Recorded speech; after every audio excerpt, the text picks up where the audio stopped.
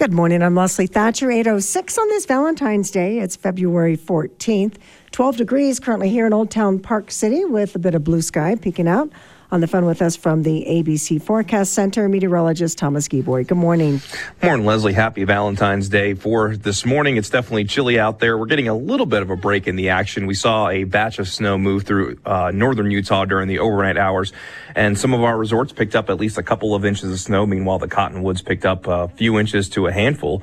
As we go through today, we'll likely see that snow chance pick up a little bit more once we get into the afternoon. So after a little bit of a break, we'll see that snow chance jump back up to 70%. At this point, though, the bulk of what we're going to see across the entire state will be in the central and southern half of the state. But I'm still optimistic that we could still at least see some more snow up north. But today going to be a chilly day in Park City, only topping out at 20 degrees. Also going to be a bit blustery as well, with winds out of the north. And with those strong winds, we could see wind chill values stay in the teens, single digits, and maybe even below zero during the course of the day. So bundle up if you're going to be heading out and about for this Valentine's Day. As we go into tonight, the chance for snow will gradually begin to go down. It won't go away completely. We'll still hold on to about a 1 in 3 chance in Park City, with the overnight low dropping to 5 degrees. And then for our Wednesday, about a 20% chance of snow during the first half of the day. But high pressure will gradually build its way in. So that chance will steadily go down from tonight through tomorrow morning, then eventually coming to an end tomorrow afternoon into tomorrow night. The daytime high for our Wednesday, a daytime high climbing to 21 degrees. Those winds will continue out of the north. So those wind chill values still likely going to be brutal from today, tonight, and through tomorrow before things start to calm down a little bit more. But with calm conditions and mostly clear skies on our Wednesday night, we'll see that overnight low drop to 2 degrees. So very cold temperatures in store through the middle of the week. Temperatures will begin to moderate, though, thanks to that high pressure building in for the second half of the work week. We get mostly sunny to partly cloudy skies both Thursday and Friday. We'll go from the upper 20s on Thursday to the upper 30s by Friday. Then on Saturday and Sunday, we'll introduce a slight chance of snow. Outside of that, I think we'll see mostly sunny to partly cloudy skies. And based on the forecast model trends, it looks like that's a very slight chance, maybe 10% at the most at this particular juncture. Highs will continue in the mid to upper 30s. Overnight lows will rebound back into the upper teens, around 20 degrees through this upcoming weekend. But as we look ahead into early next week, forecast model becoming more and more optimistic that next week has the potential to be quite active, with snow likely for Washington's birthday and possibly through the middle of next week. So we'll fine-tune that forecast as we get a little bit closer, Leslie. Okay. Thanks, Thomas. You're welcome. And taking a look in the backcountry on the phone with us from the Utah Avalanche Forecast Center, we have Nikki. Good morning. Good morning. So we picked up a little bit of snow overnight. What that means for the surface conditions is that there's going to be a little bit of dust on crust on the solar aspects. There was a firm sun crust over the last few days. And on the non-solar aspects, on the northerly facing terrain, there was a bit of a wind board. The good news is that there was some soft settled powder that still existed in the sheltered terrain. So the soft snow is just going to fall on top of that. Yesterday, there was one wet, loose avalanche reported in the backcountry. That was in the Ant Knolls area of the Wasatch Back. Wet loose isn't necessarily a concern for today with the colder temperatures. The main thing that we're going to want to think about today is just wind-drifted snow. So there's been a huge bump in overnight winds, gusts up to 80 miles per hour near Hidden Peak. Plus, there's been a few inches of new snow that may have formed shallow, soft slabs of wind-drifted snow at all upper elevations. With the winds slated to remain elevated throughout the day, these shallow, soft slabs will only continue to grow. So you're going to want to look for any slopes with sign of wind-drifted snow and avoid that. As well, if you're headed to the high country or any extreme peaks today, these wind slabs may be small, but they can pose a major threat if they knock you off your feet and carry you through consequential terrain. So the avalanche danger is generally low, but areas of moderate avalanche danger exist at all upper elevations where sensitive slabs of wind-drifted snow will continue to form today. Okay, Nikki, thank you. Well, taking a look at the local resorts, we've got 5 new inches reported at Park City Mountain with 40 lifts to turn, 334 runs, 139 of those groomed, including Dynamite and Sidewinder. And at Deer Valley, 20 lifts, 103 runs with 59 of those groomed, including Fairview and Nabob. They're reporting 2 inches of new snow. We've got 20 kilometers of track groomed at the White Pine Touring Center. Lou telling us that they may hold off on the farm a little bit later, but the 3, the 5, and the 3K Armstrong Loop all ready to go. And let's see, in the Snutterville Basin, Chris telling us that they're grooming everything today except for the Basin 5K. In Round Valley, all of Round Valley will get groomed except for the Land of Oz, Hanson's and the US 40 side of Barrel Roll, and out at the Wasatch Trail, the Jordan Ridge area, they've got 10 miles of single track groomed.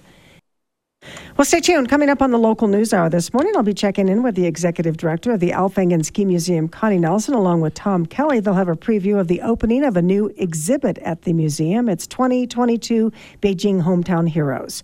Then Sean Higgins, political reporter with KUER, will have this week's legislative update. And finally, Rob Harder, executive director of the Christian Center of Park City, with an update on some of the events and services that the organization is offering. Well, the Park City School District offers preschool for 3 and 4 years old until work is completed at the district's elementary schools for more preschool space. Parents need to enter a lottery for child care spots, and that lottery is now open. The Park City School District began offering preschool 12 years ago, according to Park City Education Foundation President and CEO Abby McNulty. The expense is worth it because early education has one of the highest rates of return for the school district. Every dollar invested in preschool provides $13 in returns to our community. It addresses the education gap before kindergarten. It reduces expensive interventions in early elementary school. It increases high school graduation rates, increases years of college completed, and also increases lifetime earned income. So the community and the school district many years ago decided it was a high priority. The Education Foundation helps fund the district's preschool costs by contributing anywhere between $100,000 and $250,000 a year. Currently, preschool only has 200 seats available, but some 600 kids want to attend. In order to meet the demand, McNulty says that the school district holds a lottery every year. And the Park City School District is hosting that lottery right now until February 24th. So any interested families in the preschool program, it's ages 3 and 4, and again, it's at every single elementary school in our community, should register. Lottery is open until February 24th at pcschools.us. Part of the $129 million in bonds that the school district has taken out will go to expand elementary schools to add more preschool space. So there should be enough seats for every child in this community who wants to be part of the Park City School District preschool program, which is a really high-quality, fun, engaging, loving, and nurturing environment for kids. Currently, expansion work is happening at Jeremy Ranch and McPolin Elementary Schools. These two schools will also house before and after school programs, which is why they're being done first. Once complete, the district will expand Trailside and Parley's Park Elementary Schools for even more preschool space. The Park City Education Foundation is hosting a virtual visit on the preschool program on Thursday from 1:30 to 2 p.m.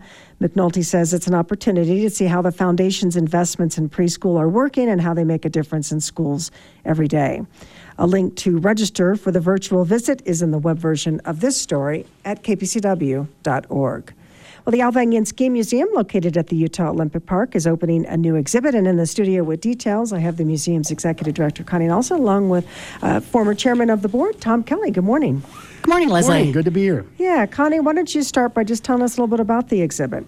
Great. Yeah, we've been hosting the Hometown Heroes since 2006, and was actually the brainchild of Tom Kelly, sitting next to me, looking at all the legacy facilities that we have, Utah Olympic Park, Utah Olympic Oval, and Soldier Hollow, and all of the resorts we have here, and a lot of the kids out there training every day and then becoming competitive and going on from the legacy facilities onto the games. So we're featuring the 2022 Beijing Hometown Heroes.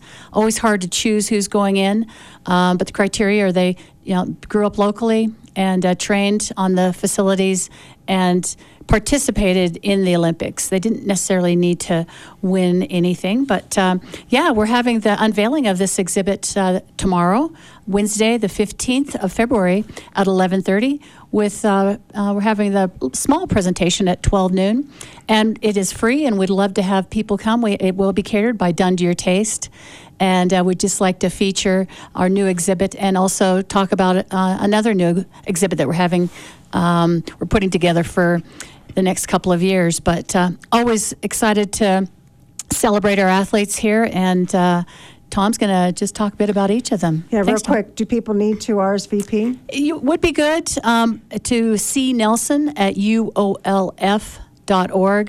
or you can just come. We have plenty of food and plenty of room for everybody. Right now, we have about 50 people coming, but we'd really like the community to come out and celebrate our local athletes that were in the Beijing Olympics. They worked hard to get there. Okay, so Tom, everybody who on the U.S. ski team that participated in the Olympics is featured then at the exhibit, or? No, we have a select group that's being featured, and just to kind of set the stage on it, I think, Connie, this is the third group now that we've honored with the Hometown Heroes exhibit. Fourth, yeah. Fourth Yeah. now. So it's just a cool exhibit to kind of remind everybody about the great culture of sport that we have here in Utah.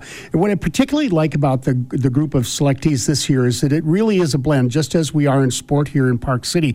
We have a couple of athletes who pretty much grew up almost their entire life here in Park City, and we have a number who have made Park City their home because of the great training facilities. So just to kind of touch base on some of them, I want to start with Colby Stevenson. He moved here when he was really a little boy and got involved in the program at the Park City ski team, and he is on a tear right now. Won a silver medal at the Olympics last year, but he picked up slopestyle gold at the X Games, and then he went out this past week and won the King of Corbett's competition up in Jackson, which is a really prestigious kind of cult honor to be the best skier down Corbett's Couloir. So great to honor him.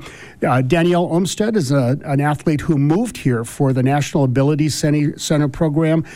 She has 7 Paralympic and World Championship medals with she and husband Rob. She is a blind skier and just a wonderful member of our community. But again, she made Park City home because of the great sport programs that we have here. And that's kind of the case, too, with the 3 skiers, 3 freestyle aerialists who won the gold medal in the debut of the team event at Beijing a year ago. Ashley Caldwell is one who actually came here the longest time ago. She's been here for over a decade, moving from her home in Virginia because of the facilities here. And that also attracted Chris Lillis from New York State and Justin Schoenfeld from Indiana. And they've all come here because of the Utah Olympic Park facilities and the ability to train and have made Park City their home. And then finally, we're branching out from the ski and snowboard world a little bit this year to recognize Casey Dawson, speed skater, Olympic medalist. Casey is a total homegrown Park City product, came up through the Get Out and Play program with Youth Sports Alliance. He was the one, and folks in town will remember the agony that he went through trying to test negative for COVID, finally was allowed to fly to Beijing midway through the games, lost his bags and everything, but got everything back together and went out with his teammates and won a medal in a team event. So great to honor all of these athletes who all call Park City their home. Yeah. So what will people see at the exhibit? They'll see some artifacts. We have 4 different exhibits, artifacts from each of those areas, Colby, Casey, Danielle, and then we have one case for Justin, Chris, and Ashley. And we've also secured some footage from each of their Olympic runs. So, we have close to 500,000 visitors a year going through our museum. And as I watch people over the last few months looking at this exhibit, they really are amazed when they see the slopestyle, they see the big air, they see these athletes performing, and that combines with looking at their artifacts. So it's a nice combo. So what are you talking about, like skis and skates? And I mean, what kind of artifacts are you talking about? Oh, their outfits, the speed skating suit, the skates, any of the skis, but mostly their outfits. And it's always striking each time we have an Olympic, a new Winter Olympic, to see what the outfits look like. And of course, we all want to see that.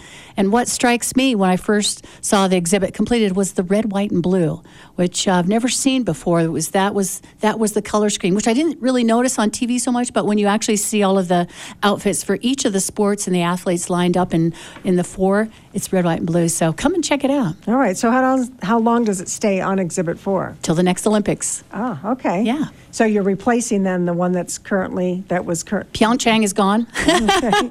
Those athletes have come and picked up their artifacts, and now we've moved on. Danielle Olmstead has been featured more than once. She's been in 4 Olympics, Paralympics. So we and Ted Ligety was in a couple that, if they keep producing, we'll keep putting their new outfits in.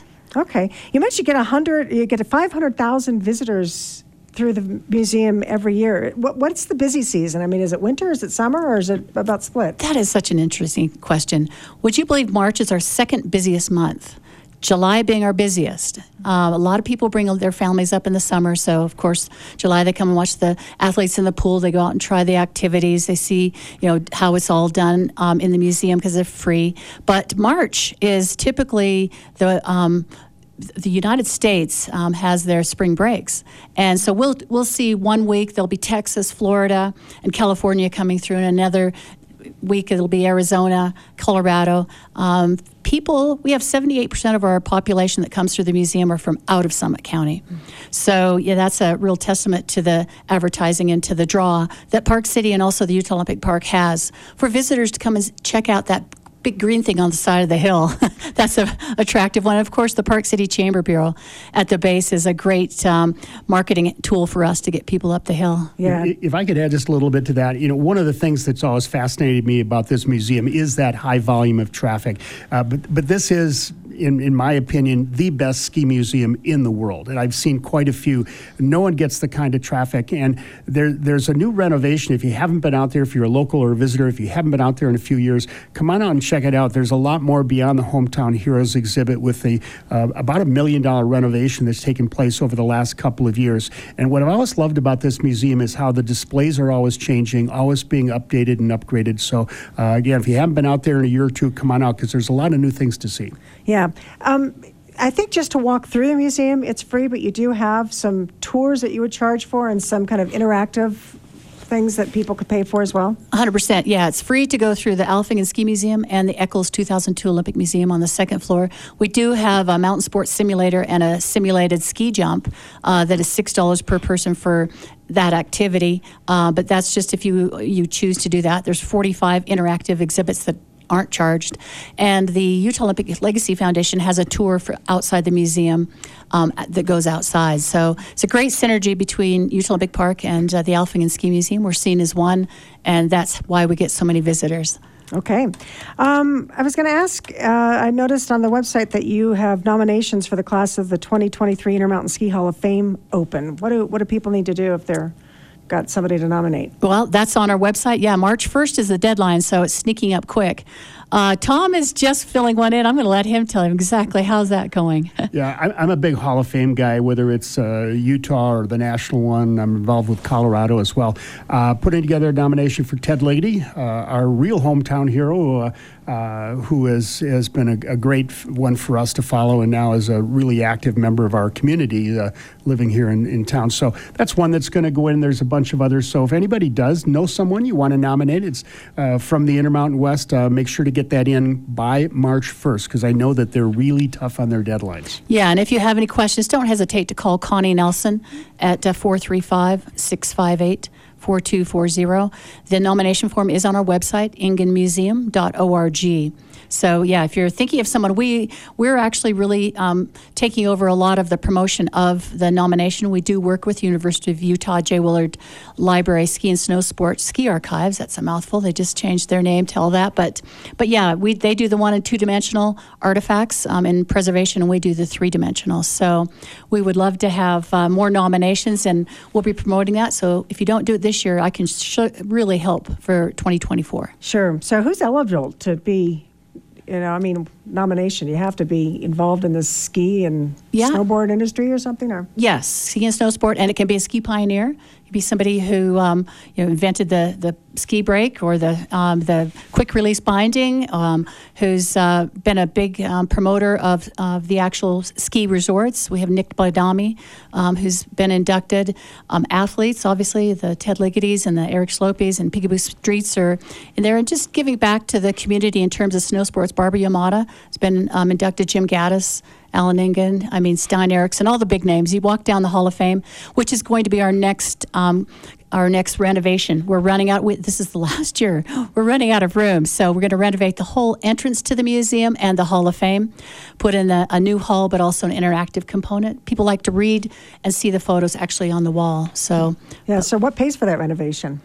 Grants and folks giving us membership and coming in and paying for the mountain sports simulator. So, but mostly grants. Yeah, we have a great community. And in terms of grants, The Hometown Heroes exhibit was the Park City Community Foundation, Park City Sunrise Rotary, Summit County RAP Tax Grant, and the Utah Olympic Legacy Foundation. So we really rely on folks supporting us, and we have a great community here in Park City that we really rely on, and they've been great. So that'll be one of them. So will that renovation mean that you close it all this spring or summer? No, I have to go out and get $388,000, Leslie.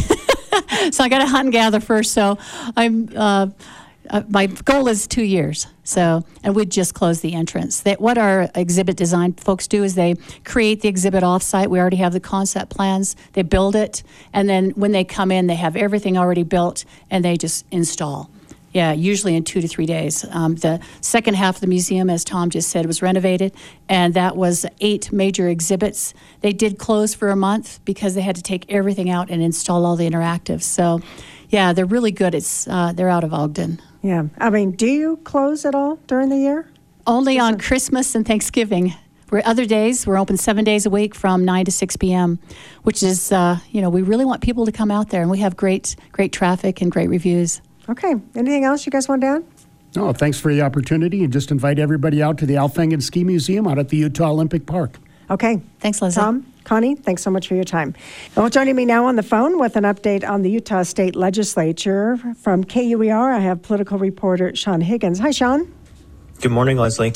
So, as we mentioned last week, we are halfway through now officially the session. Given that the legislators' number one job is to approve a balanced budget, are they close to getting that done? I mean, I guess that's really kind of the last thing that happens, huh? Yeah, it's probably I've talked to several lawmakers who say this is actually the biggest job and the most important job they have during the legislative session, laws they pass notwithstanding. So this is a lengthy process.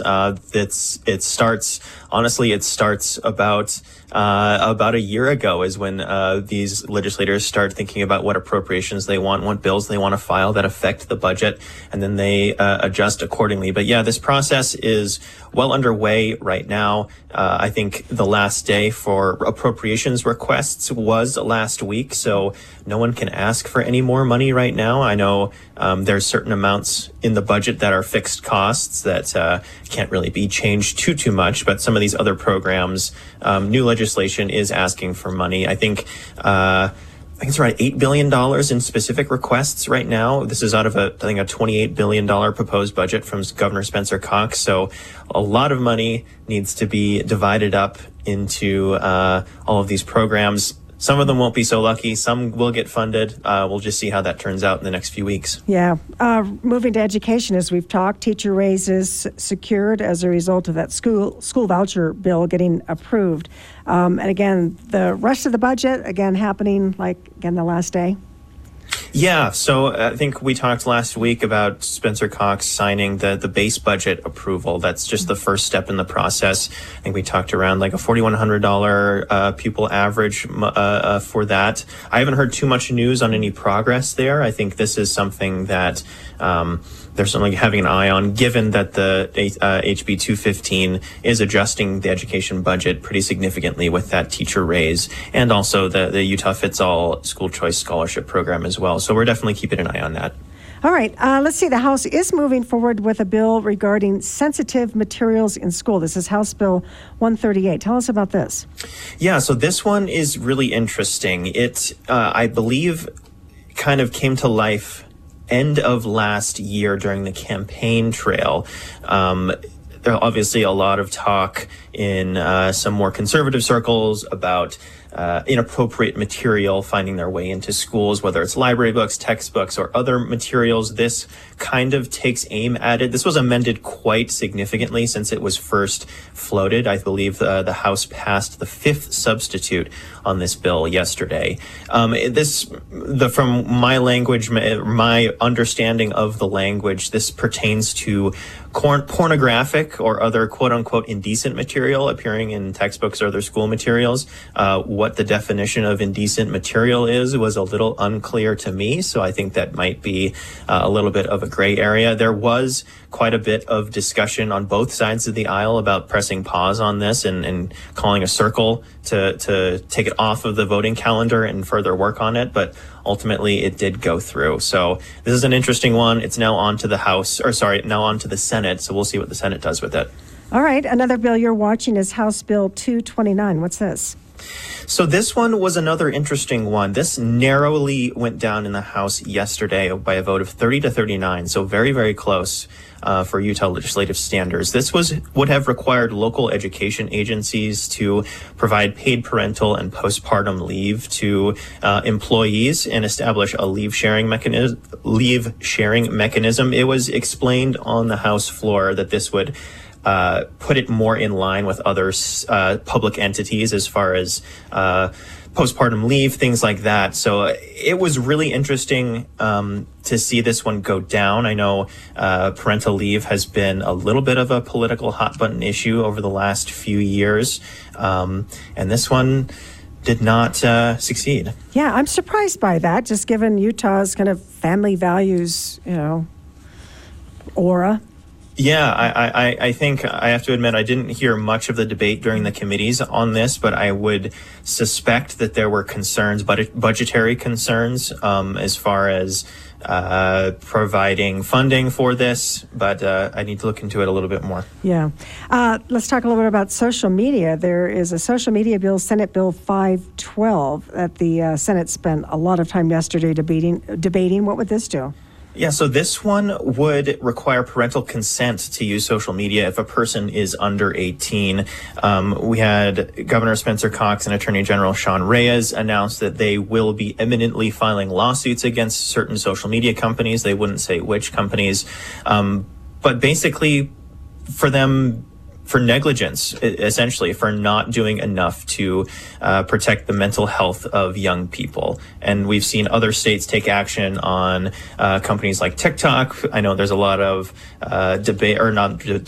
discussion around that they're owned by a Chinese company and just intelligence concerns, privacy concerns there. But this one would specifically ask for parental consent for the use of social media if a person is under 18. And this one, it sounds good on the surface. I think a lot of people are actually supportive of this, but how this is actually enforced is really murky. Like a kid could just go on to their phone, say they're 18 when they're really 14, and what mechanism would there be to actually verify that?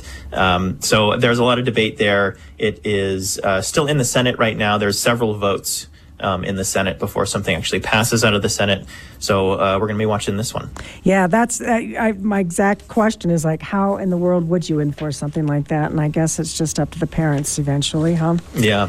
All right, let's moving on to the Clean Air Caucus. They held a press conference last week where they discussed their bills and appropriation requests. Let's talk about House Bill 220. This is ambitious to cut emissions along the Wasatch Front by 50% in 7 years. And I guess I would say how?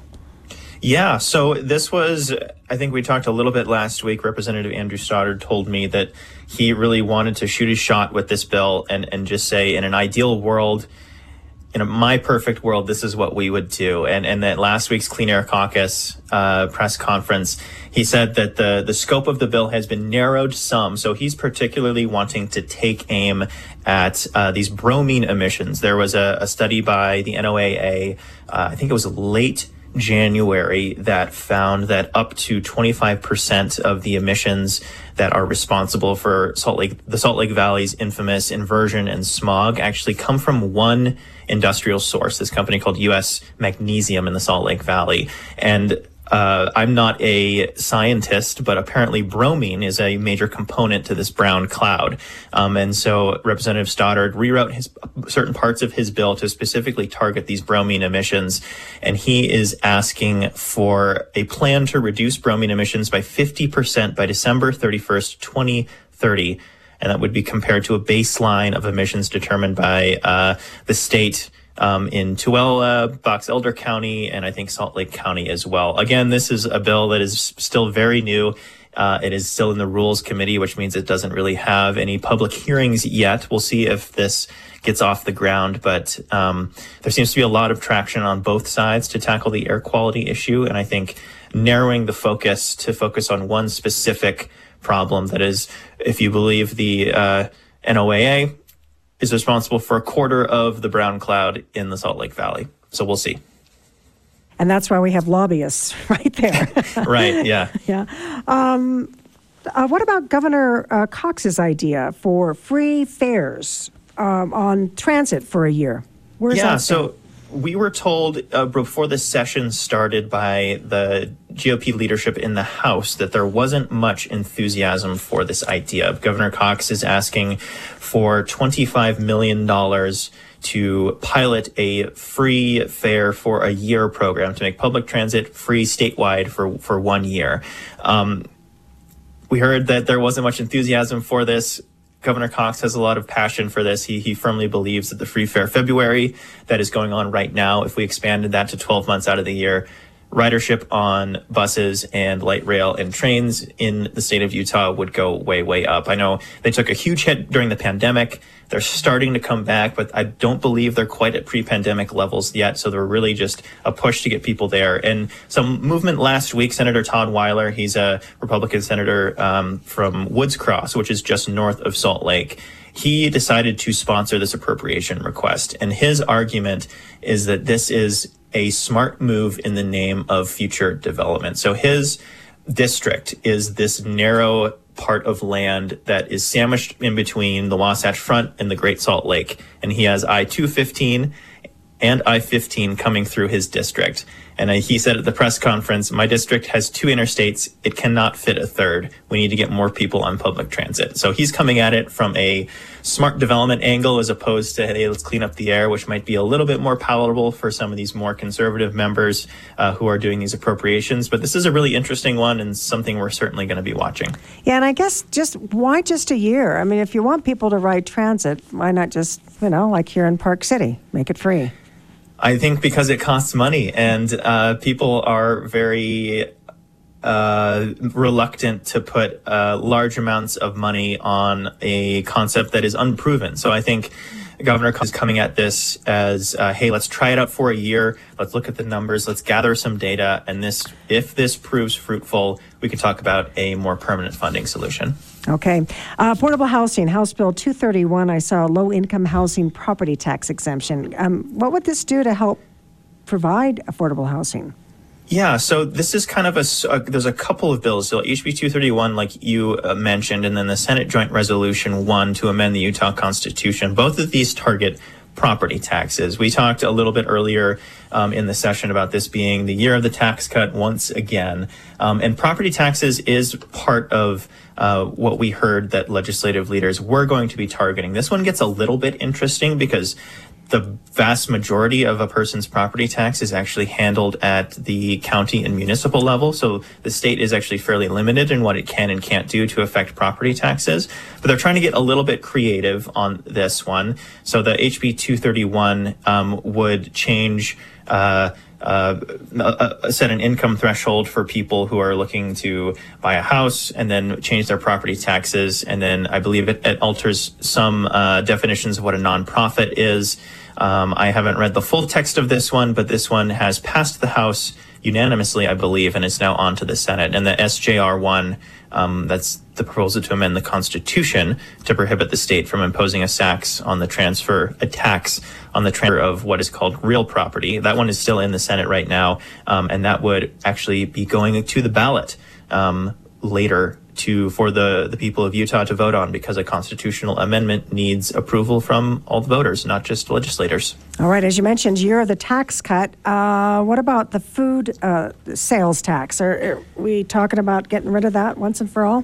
People are talking about getting rid of it. Whether it will be get rid of is another question. There are 2 bills right now that affect the food tax, HB 101 and HB 172. Both of these are currently stuck in the House Rules Committee.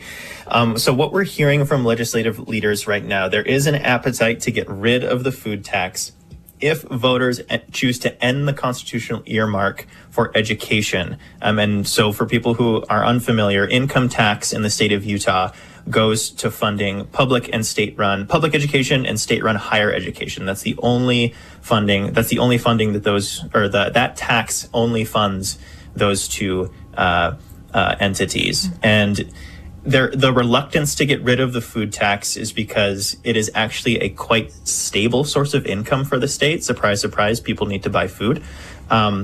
So from a purely Excel spreadsheet, dollars and cents budgeting perspective, it does not make much financial sense to get rid of the food tax. But from a actual day-to-day life impact, this could mean a lot for particularly lower income families whose proportion of their weekly, monthly, yearly budget is a massive amount goes towards food. So helping them out there is something legislators are interested, but they would need to make up for that lost income somewhere. And they seem to be targeting state income tax for that. But constitutionally, it is earmarked for education.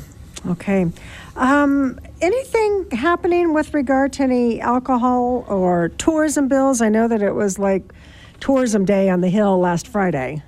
Yeah, so there's some interesting alcohol ones. The most interesting to me is HB 247. This is an alcohol control amendment bill run by Representative Ken Ivory here in the Salt Lake Valley. And what's interesting about this one, it would require places that are allowed to sell alcohol to retain any records, including video surveillance, for 2 years in case any sort of criminal action comes and someone who purchased alcohol at their establishment or liquor store. And this one is interesting because it could hold these entities liable for certain things and punish them if they if they don't retain these records, and two, theoretically, if it's proved that they overserved someone.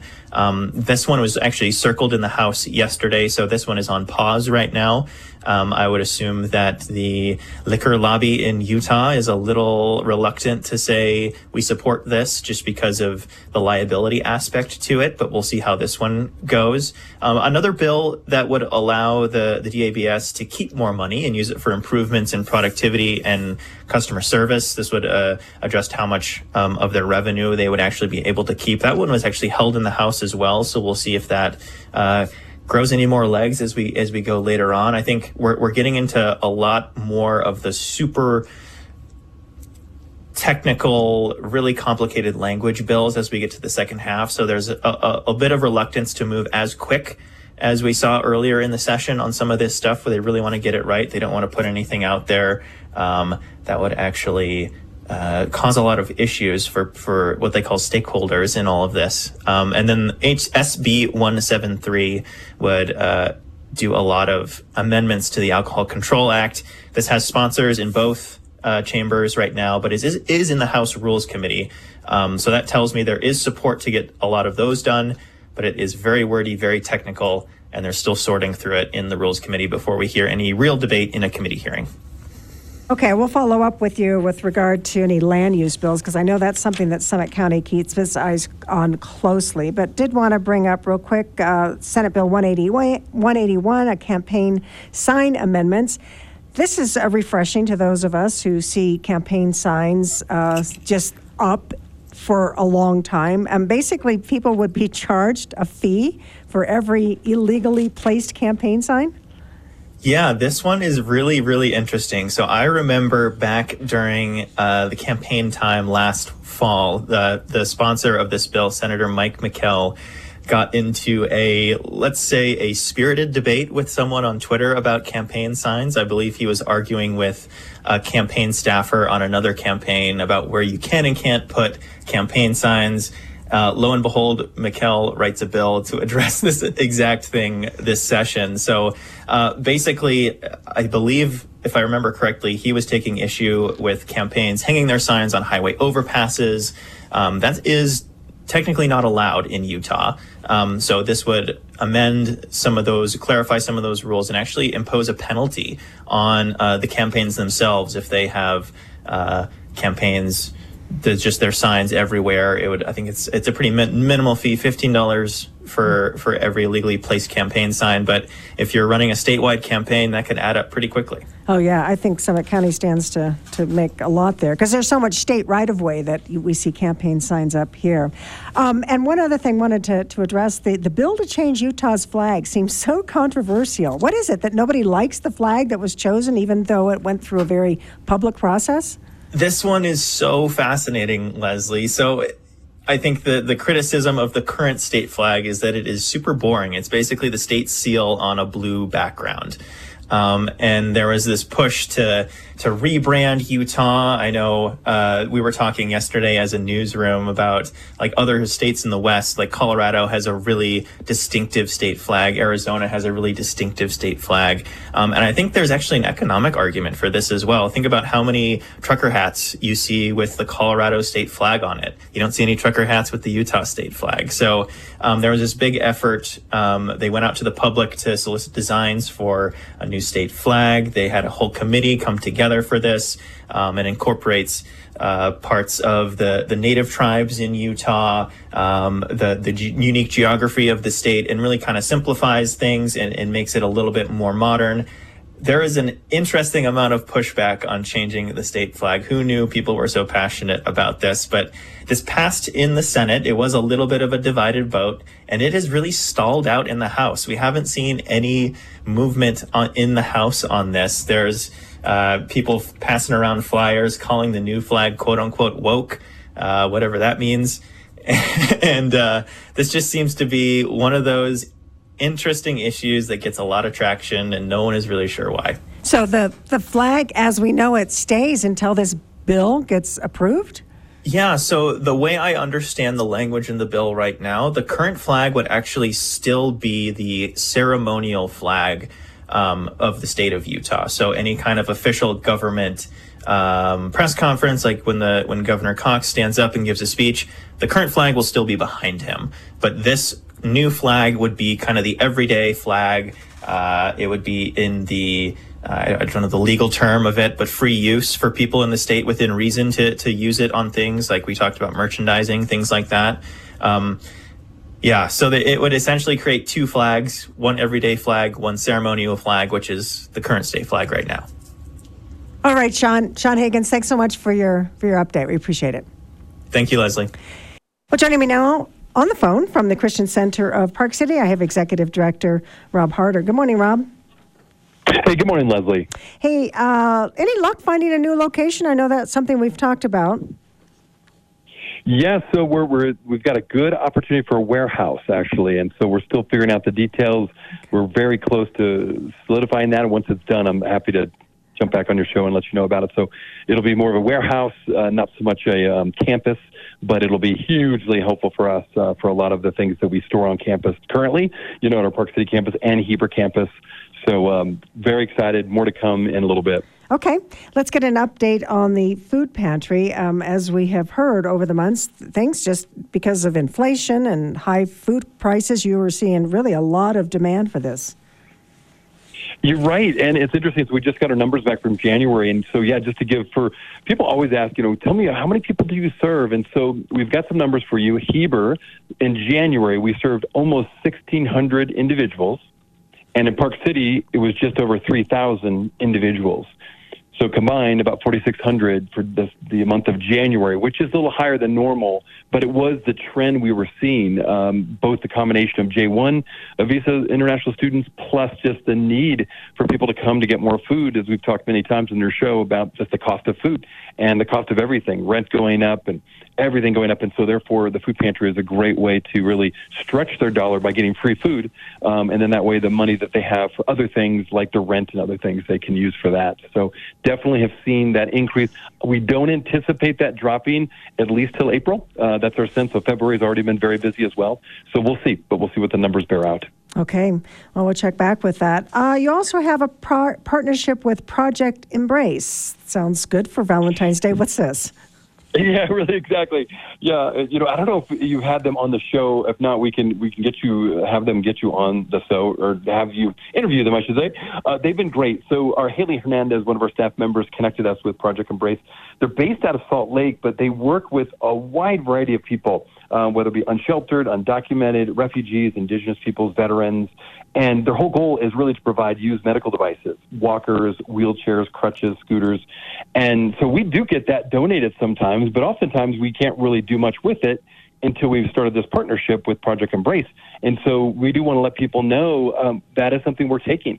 So if you ever have a wheelchair you don't need anymore, or a walker, or scooters, different things like that you just don't need, that are sitting and collecting dust in your garage, drop it off to us, and then we will get it to Project Embrace, because then they will distribute it throughout. It's actually throughout the state, but primarily most people they serve are in Salt Lake. So it's a really cool outreach. Again, Project Embrace, you can Google it. We met the leaders, and it's still a pretty small group, but they're doing some great work. They have a huge heart, and they really want to make sure that everyone who needs a wheelchair, walker, scooter, et cetera, has access to that. Okay. A popular seminar that you've offered before, Mastering Menopause, is going to be brought back, I guess, due to popular demand? It was interesting. Yeah, so we got a lot of good feedback from that, and a lot of people could not join us live for that event. So what we're doing in about a month from now, so it'll be mid-March, we're going to redo it. It will be a Zoom option this time, and it'll actually be recorded too. So that way, hopefully people can join, via Zoom live, and then we'll offer it where we will record it, because the people that are involved with the teaching, there's some great resources that, as you know, Leslie, now with Zoom and lots of seminars online, maybe it doesn't work for your schedule, but you do want the material. And so we're going to make it available afterwards, where you can access it later, because it's just really good information.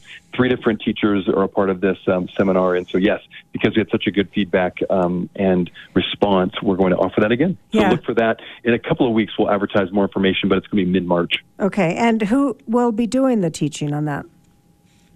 So mostly right now it's going to be Nicole and Leah from our own counseling center, and they also have a specialist that comes in that will talk about menopause. That's also a psychologist counselor that specializes in this. So it'll be 3 different presenters, and it's about an hour and a half, I think, is the menopause seminar. And then afterwards there was time for Q&A, of course. So at most it's probably 2 hours, and again, well worth your time. Okay. Tuesday night dinners, how are they going? You getting a crowd?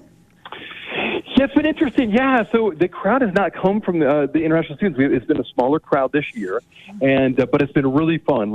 Thank you. I want to give a shout out to the community. We've had so many great community groups come through to serve, from Faith Communities, Rotary Group, and we've had a lot of great volunteers.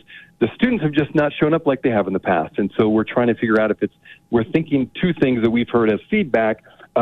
One, we're kind of restarting it, right? There was a almost 3-year break because of COVID. And so I think just getting that back on people's radars, that this is a thing and you can come out. I think it's going to take a while to get the word back out. And then also we've learned that just the way a lot of people, the international students, are working at these resorts, oftentimes they're having to get 2 jobs now. I've heard that there's been such a big hiring of international students. Some of their time on their primary job has been cut back. And so they've been forced to get 2 jobs.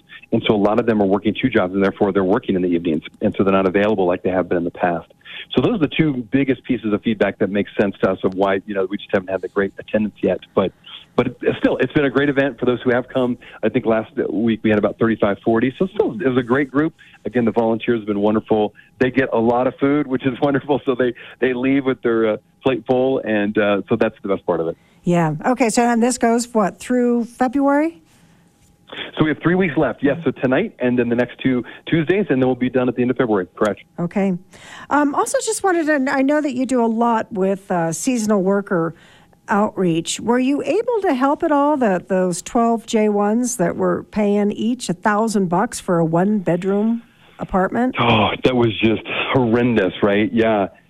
They come, as far as I know, yes, they come to our food pantry. We've helped them in different ways. But in terms of housing, again, no, there's just not that much available. That's the problem. I think that's why I think that article was so shocking for many people is I think these international students kind of get desperate. And they're like, well, it's at least a place, and they can be with their buddies, but still is far from ideal. And it was just horrendous that they were charging that much for one bedroom. And so I'm actually glad that it got more notice, because I think those kinds of things have been happening for a while, and we will hear about them through the international students. But it's just hard sometimes to, get the word out that how inappropriate that is until you get an article like that. So anyway, yes, the students, that is a reality, sadly, that happens way too often. And so everything we're trying to do is provide them with, good situations and find good housing options for them. But as you know, Leslie, just so limited. There's just so few options for them. And that's why I'm really hoping, again, next year that more people will get the idea that they can open up their basement or whatever, or maybe they have a second home. Or, of course, Vail Park City, they've got more, there are going to be more spaces available for their seasonal housing there at the colony, at the canyons near the colony. So I think that'll help too. So I'm hoping next year will be a better season, but that is the reality. So it's a sad reality. Okay. All right. Anything else, Rob, you wanted to mention? No, that's it. Thank you so much for giving me a chance to talk. Okay. Talk to you next month. Thank you. Appreciate it, Leslie. Thank you. Rob Harder is the Executive Director of the Christian Center of Park City.